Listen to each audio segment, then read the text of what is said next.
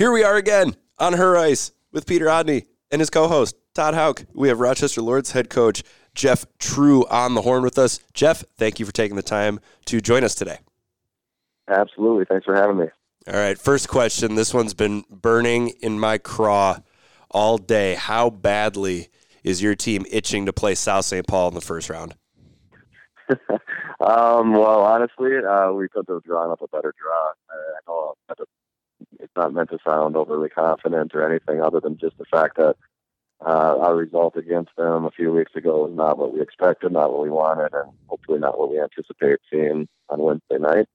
They're a very well-coached team. Everyone knows they have problems listed around the girls' hockey world, and they've got some very high-end players. But, I mean, we're confident. We just want to make sure that we show that the impression that we left with our last game of the regular season against them isn't who we are as a team, and that we're ready to rebound. Yeah, to offer a little bit of context, South St. Paul, I'm thinking of an adjective, trounces, thumps Rochester Lourdes 8-2 in the final game of the regular season for both teams. As soon as you saw the bracket and realized that you were going to play South St. Paul in the first round, did the coaching staff start kind of rubbing their hands together like, okay, we know exactly what we need to do next week to reverse that score? Yeah, I mean, I had a very good feeling prior to our conference call on Saturday morning when we get together with all the coaches and we get on the conference call and we hear what our seeds are. I had a really good feeling that that's how it was going to shake out, that we were going to be the 5 seed, they were going to be the 4 seed, just based on what I was assuming would happen with the other teams and the other sections. But, yeah, as a coaching staff, I mean, certainly you want to go into a game like that knowing the things that you need to work on that we're going to address today in practice. But like I said, South St. Paul's got some very good players. You're not going to be able to overcompensate for the fact that sometimes good players make very good plays. And if we can limit their opportunities and limit the mistakes of our own girls, we're confident that this should be a much, much closer game. Well, it should be a barn burner on Wednesday. I'd like to take you back to mid to late December. There's a stretch where you went 0-4, and 3 of those 4 losses were by a single goal. How was it challenging at all to kind of put the girls back in a positive mood after so much frustration? Because 1-goal losses, I mean, those are heartbreakers. Yeah, we had a lot of 1-goal losses this year, and I don't know off the top of my head, but of our 10 losses, I think 6 of them were by 1 goal. At least 5 were. So, yeah, you run into those situations where maybe you're getting a little bit of puck luck going against you. Maybe there's just a thing or two here and there, but then we've had the other side too, where we've been the beneficiary of some puck luck on occasions, and it's just hockey and the way that hockey games can go about when you're playing very good teams and tight games. That a bounce here or there can be the determining factor of a 1-goal game, a 2-goal game, or of an overtime game. And the teams that we're playing, being AA schools and being bigger programs, I think we were able to at least take away from those losses that we were still playing pretty good hockey. We just weren't getting the results that we anticipated or wanted. Mm-hmm. One of those 1-goal losses, you mentioned bigger programs. One of those 1-goal losses came against Breck all the way back in November. Does this team still maybe draw a little bit of confidence from that game, being able to hang with a dominant program in that fashion? Yeah, I think so. We've played 3 bad games this year, and they are the ones that would stand out to you if you were looking through our schedule. We were not good against South St. Paul. We were not good against Warroad, but those are 2 very good teams, very good programs. So when you're not playing well and you're playing against a very good team, they're going to expose your weaknesses. On the other side of that, when you are playing well and you're playing against a good program like Breck, we showed what we can do. Even though it was early in the season, our girls were very hungry. We rose to the occasion, and we maybe overperformed our expectations a little bit. I mean, it was a tie game with a minute and a half left. We would love the opportunity to see them again, and the way it works out is if we can get by South St. Paul, we'll have another chance for redemption against Breck, and we all know that how good and talented they are, not just at the single A level, but across every level in the state of Minnesota. They're one of the top 2 or 3 teams in the state, and it'd be a fantastic opportunity to play the winner of them or LeBron. Obviously, Breck's favored there, but it'd be a great opportunity for us. Who are your girls more excited to play against? South St. Paul in the first round, or possibly Breck in the second round?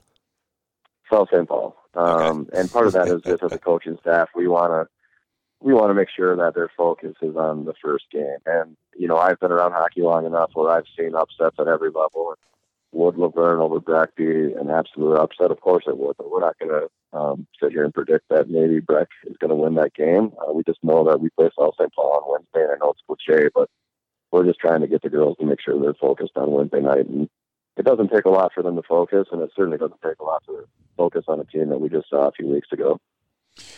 Speaking a little bit about that, Coach, we were talking about how last year you're in the same bracket as you were in the 4-5 game. Lost in overtime to Proctor Hermantown. Do you feel that the experience of that game and the state tournament team last year is going to even help even more? I know we've talked about breaking apart, South St. Paul and want to get back at them and playing a better game and improving that piece of it. But how much the experience from last year's 4-5 game at state you think will help you on Wednesday? Yeah, I certainly think it'll help. I mean, experience is that one thing that you can't teach. And, being in the first period of our first state tournament game for these girls, first time of the program, being there against a very, very good Hermantown team from last year. The first period was one of the worst periods we played all year, but it wasn't because we weren't trying or working. We just were a little bit of deer caught in headlights, and I think the lights of the Excel Energy Center might have caught us off guard a little bit, and a little awestruck. Took advantage of that.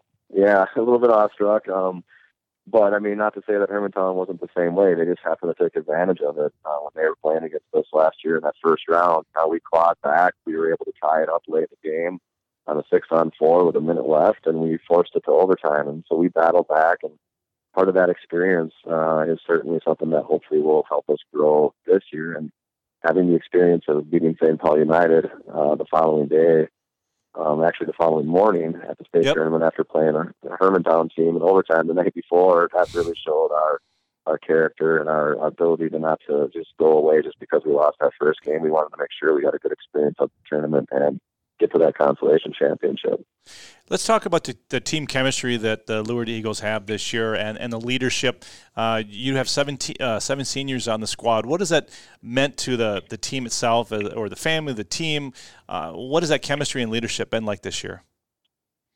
It's been fantastic. I couldn't ask for better leaders on this team, and I'm not just talking about the three captains. We've got a very dynamic group of girls that have played with each other since they were 6-7 years old, and not just in hockey, but we've got a number. 4 of the girls were on the Lourdes soccer team that went to state this fall. A couple of them went to state in softball last year and track last year. So we're very, very fortunate to have a collective group here that has a lot of experience and success. And then also just the way that they're able to empower and engage our younger players. It's a very inviting culture. Some of our seniors are always welcoming our 7th, 8th, 9th graders into the circles in the locker room and making sure that they're feeling just as much of a part of the team as their peers and their age mates. Well, that's great to hear. That's nice to hear that your players have some experience at state tournaments and in other sports. Do you think that helps them with the bright lights and the big stage, maybe ignoring the pomp and circumstance a little bit? I think so. Like I said before, it's hard to prepare somebody that's never been in an experience like that before. It's like if you've never given a public speech in front of 500 people before to tell them that it's not that big of a deal until you actually get up there and do it. You're going to be shaking your boots a little bit, and that's a little bit like these girls were last year. They were, in the Wild locker room or the visiting teams that come and play the Minnesota Wild. We were in that locker room. We had the experience of watching the clock count down and stepping onto the big sheet of ice and seeing the fans and the big stadium and knowing what was at stake. Like I said, it caught us off a little bit, off guard, but we showed in the section championship game this year the level of experience that we have, and coming out in the first period against a good Faribault team and putting up 4 goals. That was the way we wanted to start that game. And of course, as a coach, I hope Wednesday night we'll go out and really explode and put South St. Paul back on their heels a little bit. But I don't want to be too naive to think that that's likely going to happen. I just think the experience that we had last year, the experience that we played in 3 section championships in the last 3 years, the fact that our girls have been used to winning at other sports, and just the culture that they've created. Even if we get down, we're not going to be out. All right, I got one final question for you, and this is the biggest one. Sure. Is it pronounced Rochester Lourdes or Lourdes? Very good question. Very few people have been able to answer that correctly. I'm curious what you think first. I go Lourdes. I've always said I grew up in Rochester a little bit, so I always call him Lourdes. I'll be honest with you, Jeff. I see an S. I pronounce that gosh dang S. I say Lourdes. Well, yeah, my first year coaching with the boys, I called it Lourdes the entire time until finally a parent came up to me and said, "Hey, Jeff, I didn't want to say it until now, but there's no S at the end. Just pretend there's no S." So Thank you. It's a silent S. It would be, I guess, if you want to go Webster Dictionary on it, would be like Leward, like lured. Lured. No S there. It's going to take me a while to get used to. Other than about 2 or 3 of the PA announcers outside of Rochester, and even a couple of them here in town, aren't quite sure how to pronounce it. Well, hopefully they pronounce it correctly on Wednesday. Jeff, we appreciate you joining us today, and we hope you have a great rest of your day. Hey, appreciate the time, and thanks for the continued support of girls hockey in Minnesota. Very much appreciated.